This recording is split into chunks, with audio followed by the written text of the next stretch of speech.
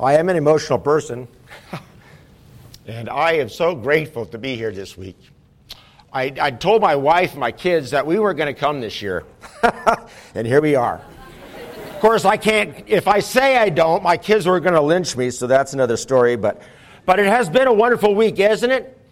The teaching has been wonderful. I don't get a chance to hear my brothers teach or preach, but this week I heard some really good things, and I'm walking away today, going down the mountain with a greater appreciation of God. I hope that you have too. And I have been asked to give the last two teachings on probably the most familiar of all God's attributes for us, God's love and God's grace. There is nothing more wonderful than to hear of His love and grace. So let's pray, and then we'll get right into it. Oh Lord our God, we do thank you that you are such a loving God, a wonderful God, a God that is unchangeable, a God that is all-knowing, a God that is all-powerful, and that you demonstrate that to us, not only by your word, but even by your Son, Jesus Christ, and by the cross. We ask you now, Father, that you would give us ears to hear, a heart that would be enlarged to receive these things, and a desire to fall before you in gratitude and in worship. We ask this in Christ's name. Amen. Well, of course, any discussion of God's love is going to have to spill out into the other attributes as we've been hearing all week. For instance, if we talk of God's love, we're going to have to hear about His goodness. We're going to have to hear of His patience. God is not easily provoked. He's not envious. If we talk of God's justice, we're going to understand that His justice is driven by His love for truth, for perfection, for goodness, for holiness. We've heard that God is independent. And because God needs nothing outside of Himself, He doesn't depend upon any to give Him joy. So His love for His creatures can be full and free and creative. Well, if there's any attribute perhaps that has been the most attacked by the enemies of God, it perhaps is this attribute of God's love. And it shouldn't come to any surprise to us that might be the case, because after all, God made us to love us. And He made us that we might love Him. And so if the enemy could attack our understanding of God's love or create any kind of doubt in our minds that God loves us, then we will fall away into idolatry or to autonomous behavior, trying to be self-governed. And so let's go to Genesis chapter 3, the very familiar passage, the first 5 verses, as we hear the first attack upon God. Genesis chapter 3, verses 1 through 5. Now the serpent was more crafty than any beast of the field which the Lord God had made. And he said to the woman, Indeed, has God said, You shall not eat from any of the tree of the garden? And the woman said to the serpent, Well, from the fruit of the trees of the garden we may eat. But from the fruit of the tree which is in the middle of the garden, God has said, You shall not eat from it or touch it, or you will die. The serpent said to the woman, You surely will not die. For God knows that in the day that you eat from it, your eyes will be opened, and you will be like God, knowing good and evil. Now, as you hear that, obviously the serpent attacked God's truthfulness there, didn't he? I mean, God lied to you. He said that you would die if you did. You're not going to die. He attacked God's goodness. God knows, or that in the day that you eat of this, you will die. God wants to hold something good from you. He doesn't want you to match your full potential. He wants to oppress you, keep you down. And Satan comes like a friend. Oh, I'm your friend. I'm telling you something to help you, to free yourself from this oppressive bully. But ultimately, in all these attacks and all these things, what was he saying? God doesn't love you. If God loved you, he'd tell you the truth, wouldn't he? If God loved you, he'd help you. If God loved you, he wouldn't try to hold something good from you. In the wilderness, as the people of Israel were leaving Egypt and they were going to the promised land, over and over again, what do you hear them say? God, have you brought us out here to die? Oh, what about those leeks and onions of Egypt? Even though they ate those leeks and onions under the bondage of slavery, we want those leeks. We don't want this manna. What were they saying? God, do you really love us? When Jesus was fasting for those 40 days before his public ministry, and you recall how Satan came and tempted him. Again, what was he trying to do? He was trying to create doubt of God's love. If God really loved you, he wouldn't let you starve, would he? Show him what's what. Turn those stones to bread. If God loved you, he'd protect you. Why don't you test that? Why don't you see if he really loves you? Throw yourself off the pinnacle of the temple. And what does Jesus say? How does Jesus respond to that? You remember? He kept going back to the Word. He said, God has already spoken to us. He's already told us in his Word that he loves us. He doesn't need to prove it over and over and over again through the circumstances. He's told us. Well, even today, men attack God's love. In the public arena, you have the likes of Richard Dawkins. There's this amazing thing that's developed in the last decade or so of what they call evangelical atheists. These are atheists that are going around deliberately trying to persuade people to become atheists with them. And Richard Dawkins is professor of Cambridge. He's one of the leading people. He wrote a book called The God Delusion. You're going to cringe when I read this quote from him, but bear with me. The God of the Old Testament is arguably the most unpleasant character in all fiction.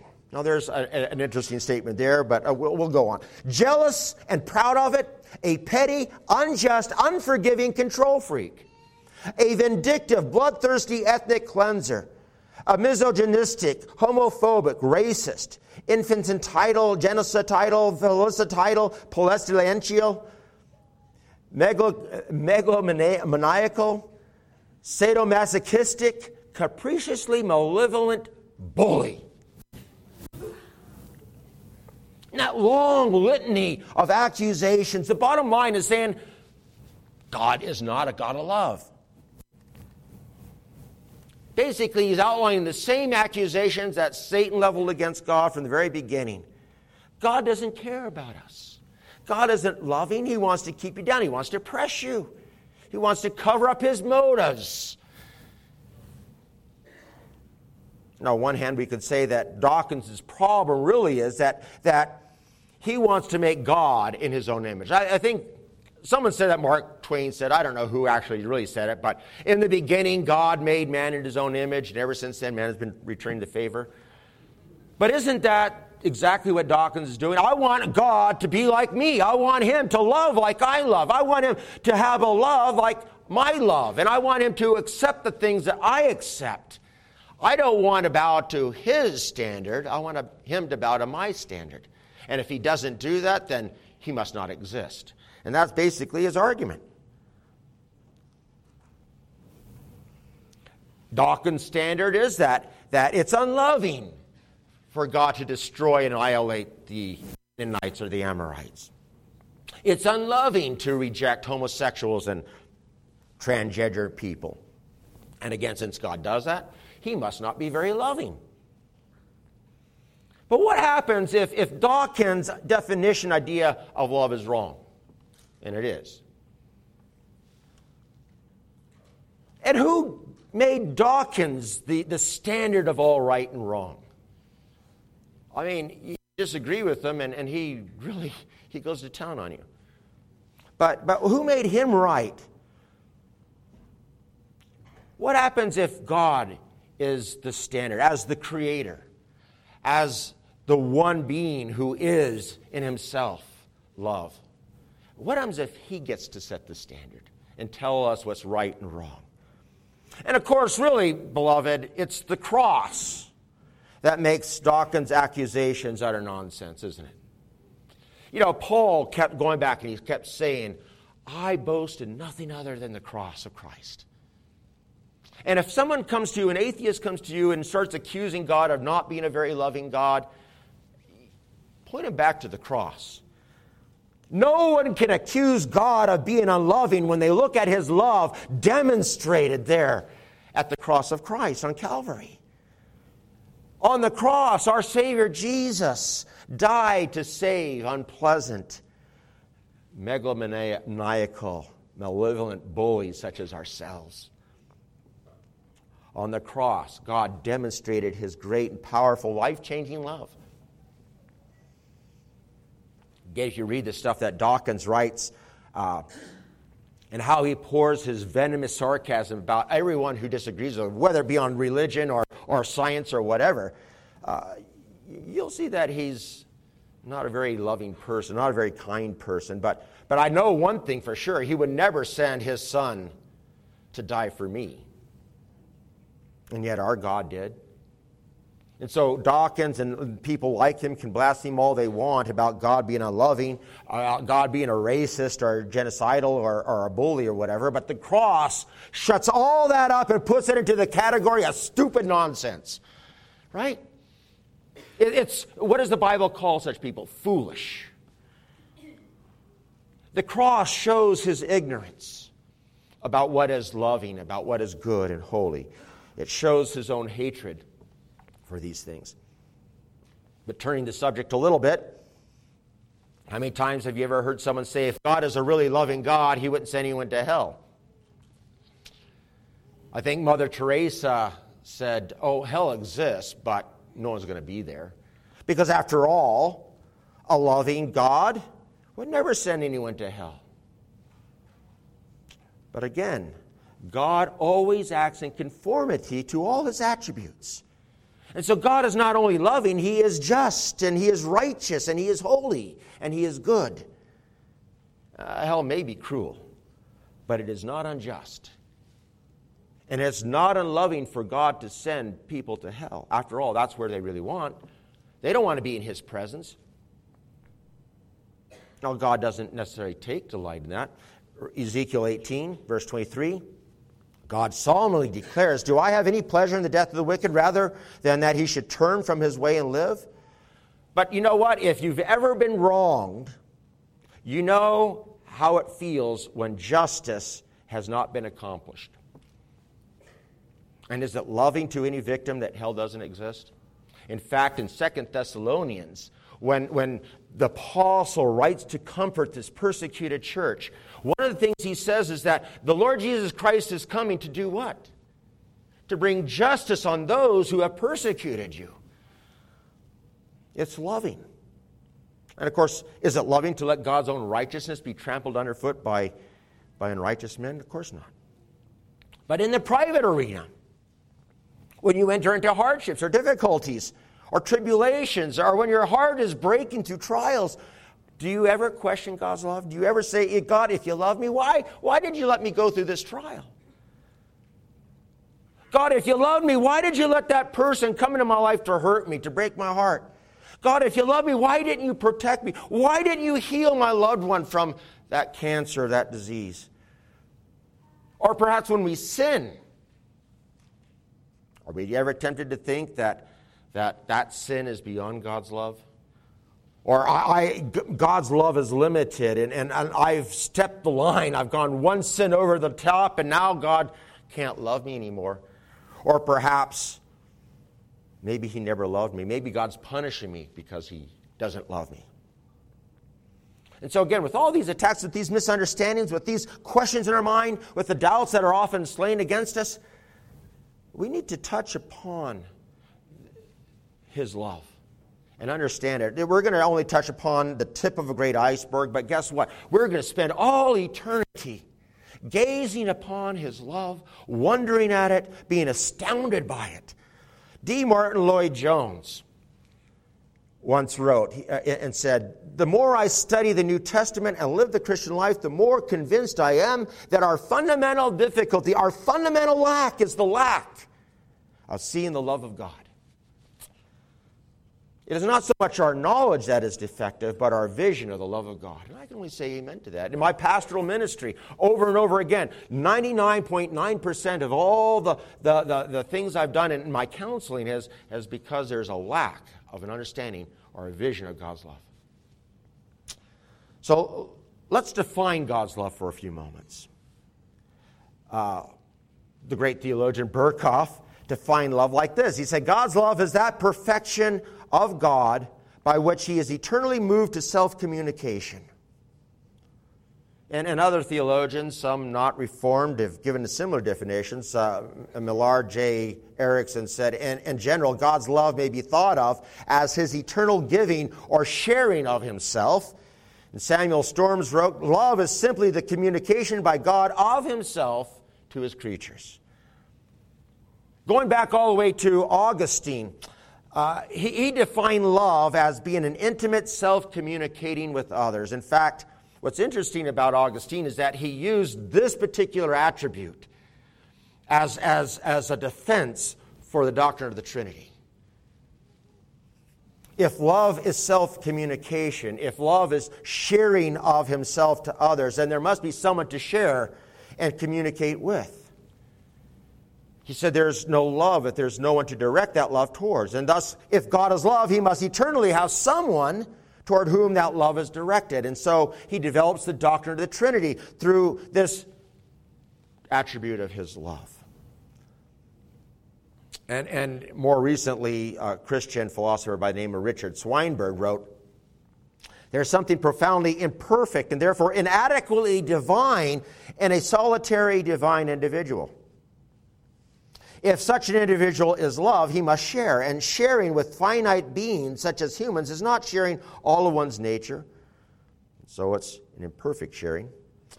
A divine individual's love has to be manifested in a sharing with one another, or with another of another divine individual. And again, what these philosophers and theologians are saying is that love is self-communication. And that the persons of the Trinity live in this indivisible union of love, seeking the glory and the pleasure of the other. But again, because God is love, his nature is to share. And when God decreed to create, and to create beings, moral beings in his own image like ourselves, and to pour himself into them in his love, he did so that we might be caught up in his pleasure and joy. And so you know the catechism, don't you? The first question. Perhaps you don't know any of the other question and answers, but I think we all know the first one. What is the chief end of man? What is the chief end of man?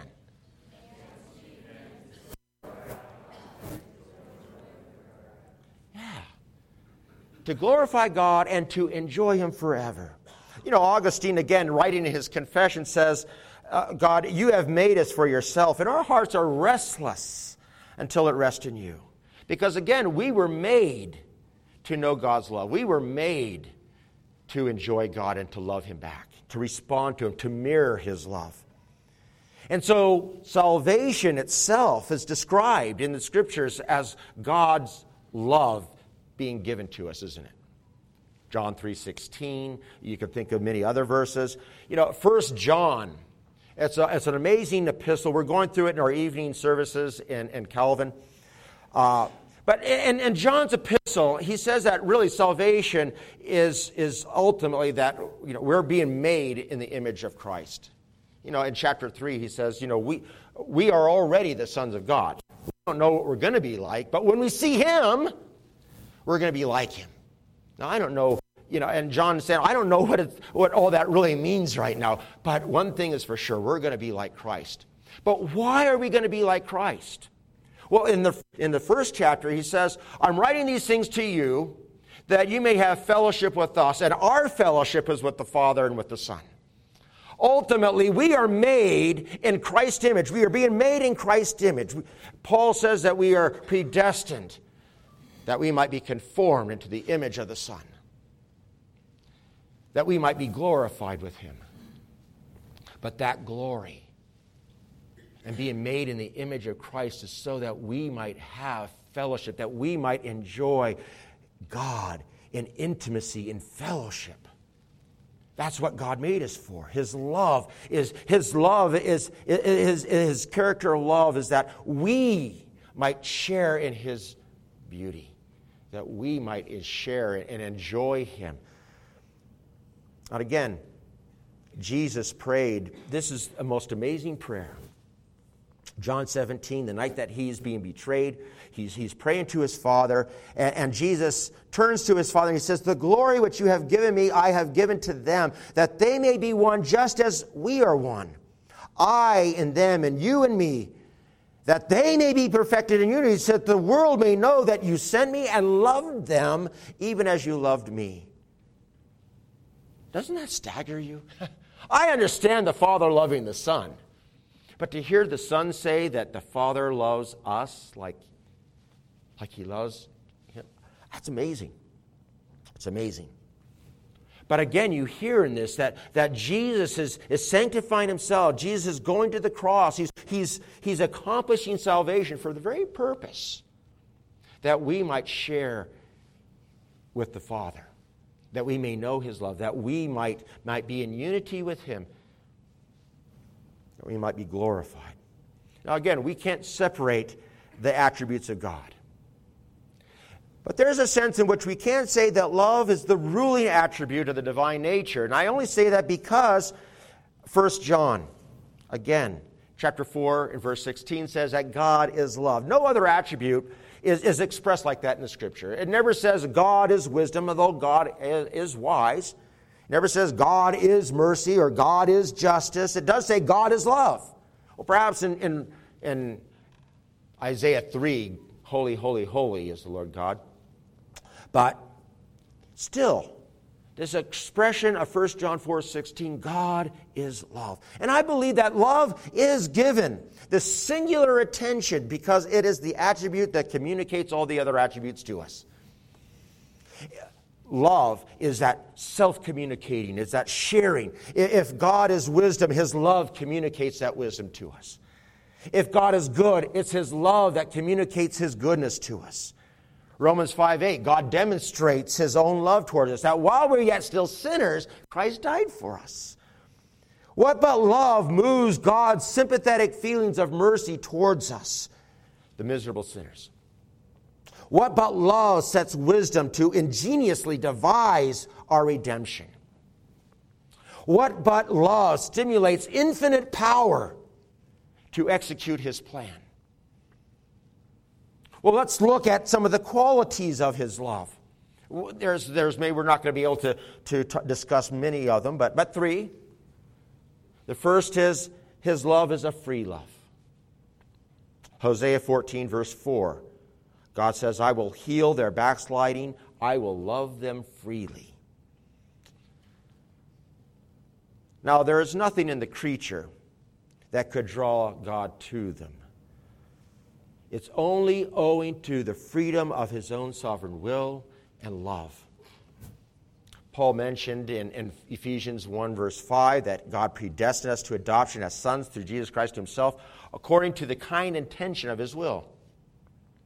Or in 2 Timothy 1:9, He saved us and called us with a holy calling, not according to our works, but according to His own purpose and grace, which was granted to us in Christ Jesus from all eternity.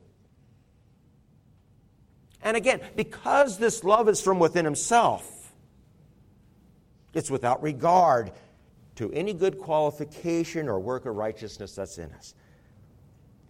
That's good news for us. You know, we as people, we're often drawn in love to others because of some quality that perhaps it's their beauty or their riches or their power or their strength or some such thing. But instead of beauty, what does God find in us? He finds deformity. Instead of strength, there's weakness. Instead of riches, there's nothing but poverty. And so God's love is independent.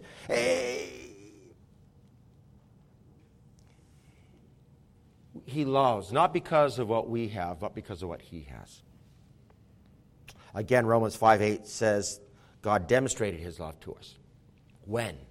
When we were sinners. Again, 1 John 4. 19, he says, we love because he first loved us.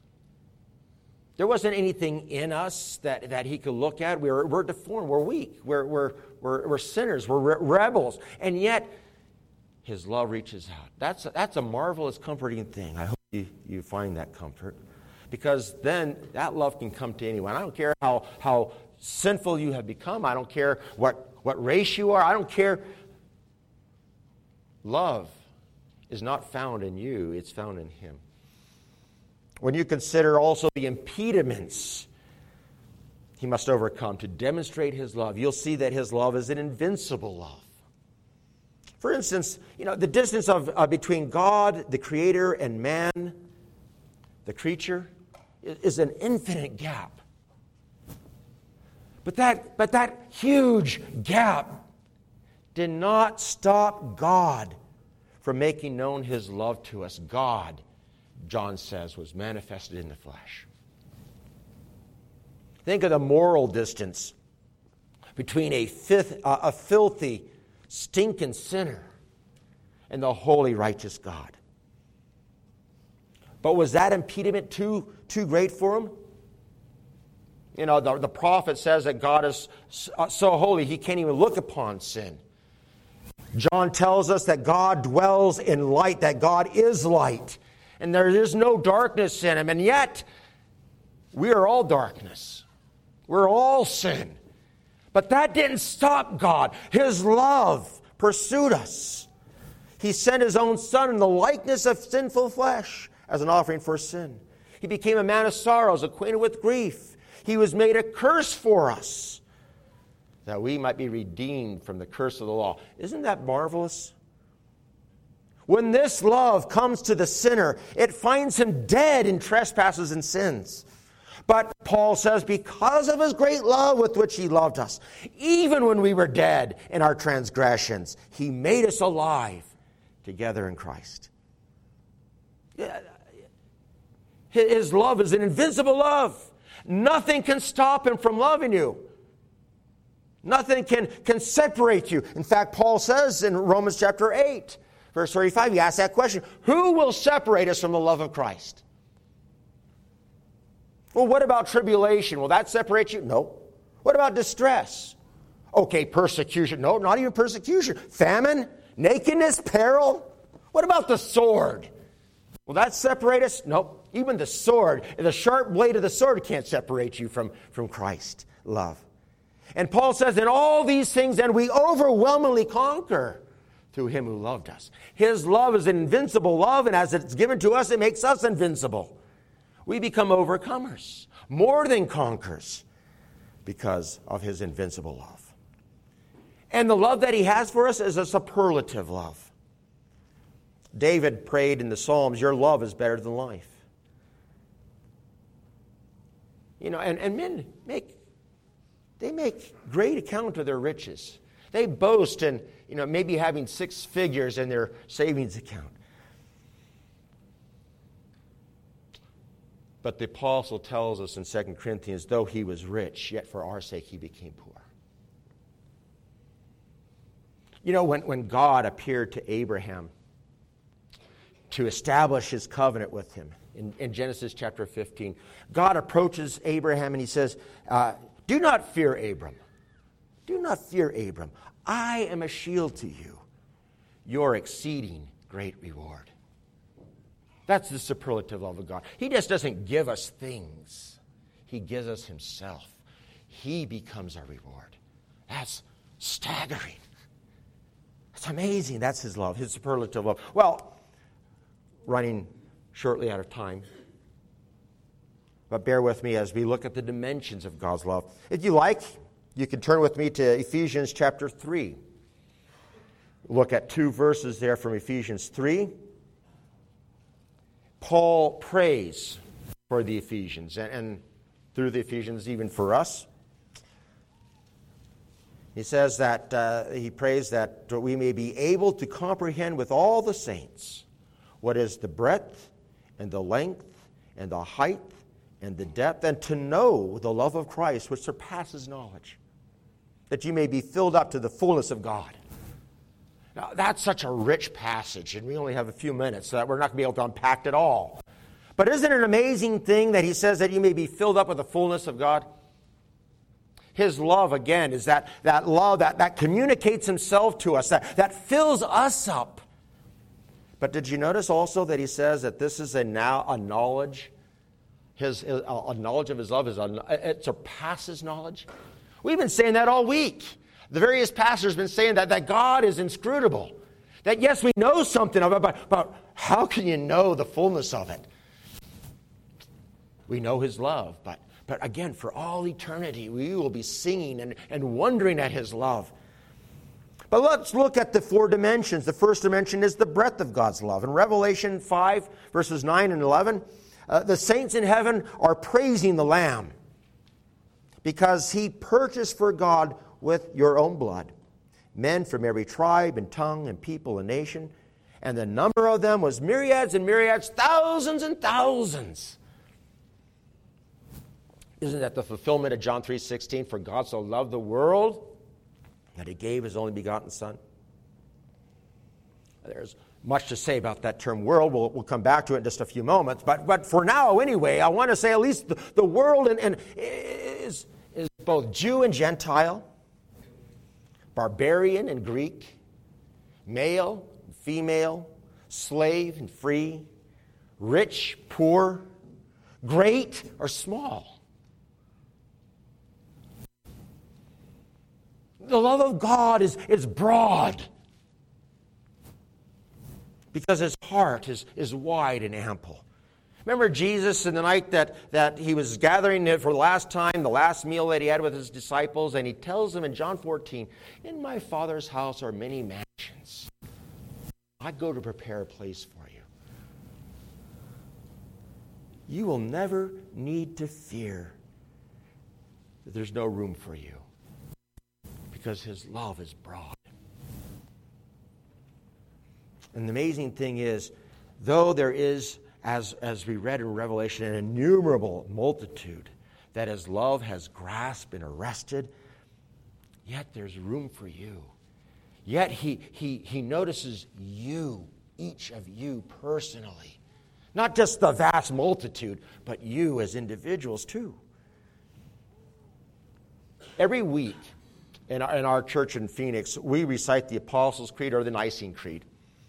And often, or at least sometimes, I'll comfort the congregation. I'll say, look around this room. We've got a lot of empty chairs. Then you look down the mountain, you see all the houses in San Bernardino and then Riverside, and the millions of people that live in California, Southern California.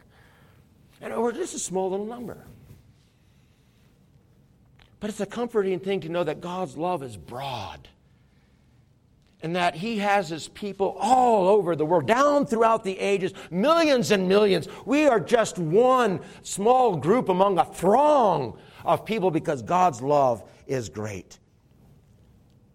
That encourages me. I hope it encourages you. But also, let's look at the length of God's love for a few moments. The length of his love. Jeremiah 31, verse 3.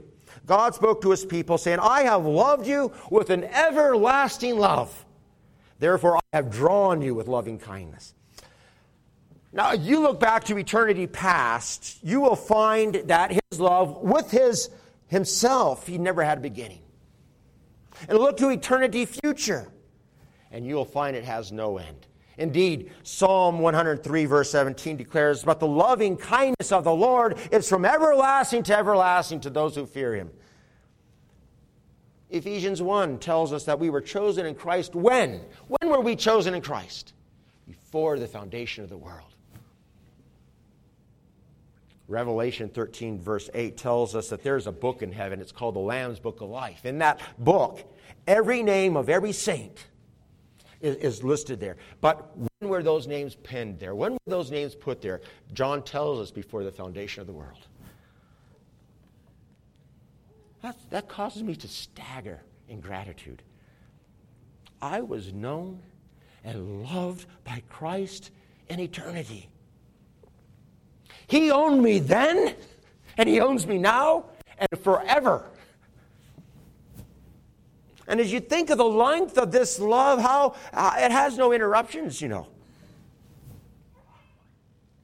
Whatever happens, it's constant. It goes on. There are no variables in the length of this love. It doesn't peak and then drop. It's like a straight line that reaches from eternity to eternity.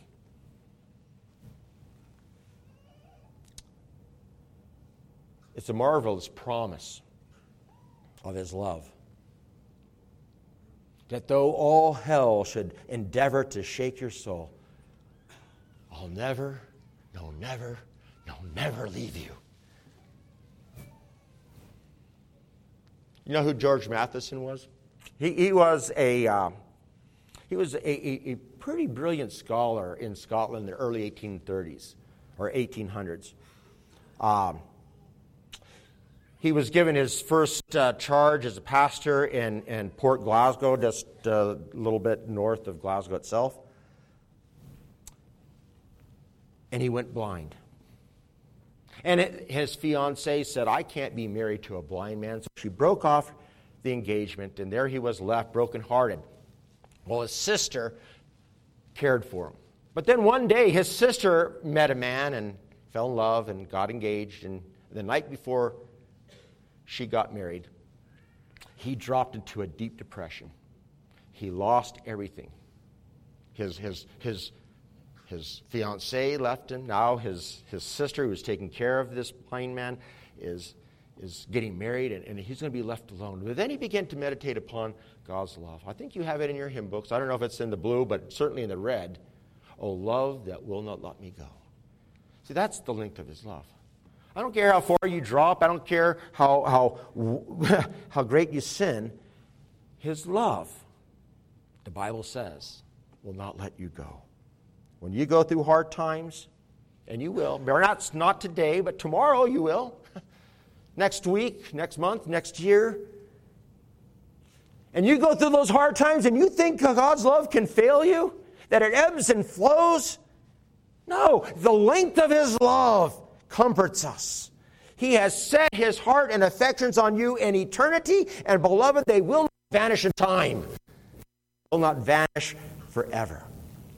Then there's the depth of God's love. Philippians chapter 2 talks about how God, or how Christ existed in the form of God.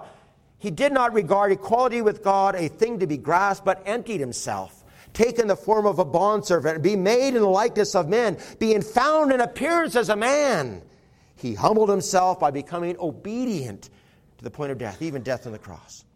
That's the depth of his love. God taking on human form, that's an amazing condescension. I can't imagine. My mind doesn't grasp around that too easily. But the scriptures say it. God became man. And as a man, he wasn't born in the palaces. He wasn't born with a silver spoon. No, he was born in a stable. He was born in poverty. But as a man, he became a bondservant. And as a bondservant, he went to the point of death. Do you hear what's going on there? He goes down, down, down, down, for the very purpose of lifting you up. John 3:16, we already mentioned that. God so loved the world that he gave his only begotten Son. Now, what is the world? We already mentioned that the world includes all of humanity, Jews and Gentiles, white and poor, or, rich or poor, white and black, whatever. But what kind of world is this that's contemplated in John 3:16? B.B. Warfield actually has a really good sermon on this, where he makes the case that this is the world of sin. This is a world that was made for God's pleasure, but rebelled, became evil and disgusting. A world deserving his wrath and condemnation. A world that knows the truth, but suppresses it in ungodliness and unrighteousness. A world where there is no righteousness, no one seeking after God, no one doing good, lying tongues, mouths filled with curses, feet swift to shed blood. That's the kind of world that Christ came to. And when Christ came to this world, how did they treat him? Well, John tells us, he came to his own, and his own received him not.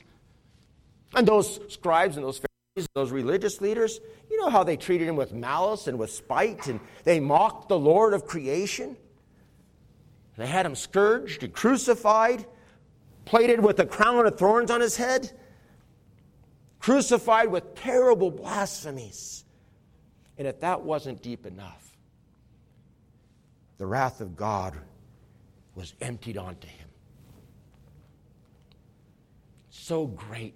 The sun had to hide it. The earth began to quake because of it. My God, why have you forsaken me? He cried.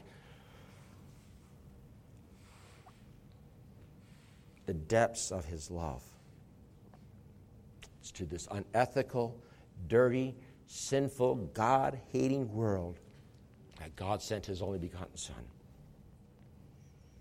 This shows us that God doesn't sit idly by, watching the world hopelessly hurl itself into destruction. No, but he pursues it. His love communicates himself to this world, saying, I am your God, I am your Savior. So deep is his love, descended even to the depths of hell itself, the dying agonies of his Son, to bring you and I and all who would trust in him out of the depth of misery into glory. Well, let's look at the height of his love. You know something that's amazing to me? If God sent his Son to save us, and to bring us into his kingdom as slaves, that would be a glory in itself that I would rejoice forever in. But does God do that? Does God just bring you into his kingdom as slaves? No. We're told that he brings us in and he brings us into the adoption of sons, the height of glory. He went to the depth to raise us to the height. You know, Athanasius, he was one of the church fathers who valiantly defended the doctrine of the Trinity and the divinity of Christ against the Arians. But Athanasius said, the Son of God became the Son of man, so that the sons of men might become the sons of God. Again, remember Jesus' prayer? The glory which you have given me, I give to them, that the world may know that you love me even, or love them even as you love me.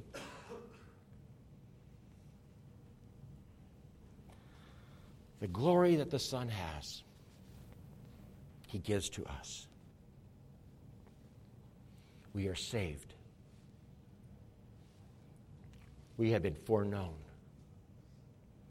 foreloved, that we might be conformed to his image, that we might share in his glory. I don't know what that really fully means. One day we will, but it's wonderful. Who can tell how the Father loves the Son? There is more in that than all the angels of heaven are capable either to know, or to conceive, or to express. And this is the love that God has for us. No wonder that Paul calls this love of Christ a knowledge that surpasses knowledge. Well, when I think of this love, when I contemplate this love, and when I survey this love, I think we must sing with Isaac Watts. Love so amazing, love so divine, demands my soul, my life, my all. We have trials and difficulties in this life. Storms. Perhaps some of you are going past the storms. Now you're into a full-blown hurricane. There are these things that buffet the soul. Storms of suffering and sickness. Storms of attacks and shames. Storms of grief, loss. But even though our souls are buffeted, beloved, we can remain firm and calm and secure because we know that we're loved by God. In fact, Paul, as he writes here in Ephesians 3, he says that we are grounded in this love. I want you to be grounded in this love. When you build a house, you want to build it upon a good foundation, right? You don't want to build it upon sand. Why? Because sand shifts. It moves. And Paul and God want you to know that his love doesn't shift. It doesn't move beneath you. It doesn't change because circumstances around you do. This is a love that doesn't dissolve or melt away like ice does when the sun comes out. God's love is an infinite love. It's an immutable love. It's a powerful love. And if we would just but grasp glimpses of it from time to time, meditate upon the cross, beloved. Because there's the grand demonstration of God's love even for you. In that moment where God poured all his wrath, all his fury against your sin upon his Son, even there we see his love for you. That's how much he loves you. It's a love that how can you fully know? 1,000 years from now, 1,000,000 years from now, 1,000,000,000 years from now, if we count years in eternity, we'll still be wondering about the depths, the heights, the breadth, and the length of this love. Amen. Well, I think that's about time. So, I don't think we have time for questions, but I'll be here. If you have any questions or you'd like to talk, I'll be up here. Otherwise, I guess dismiss them.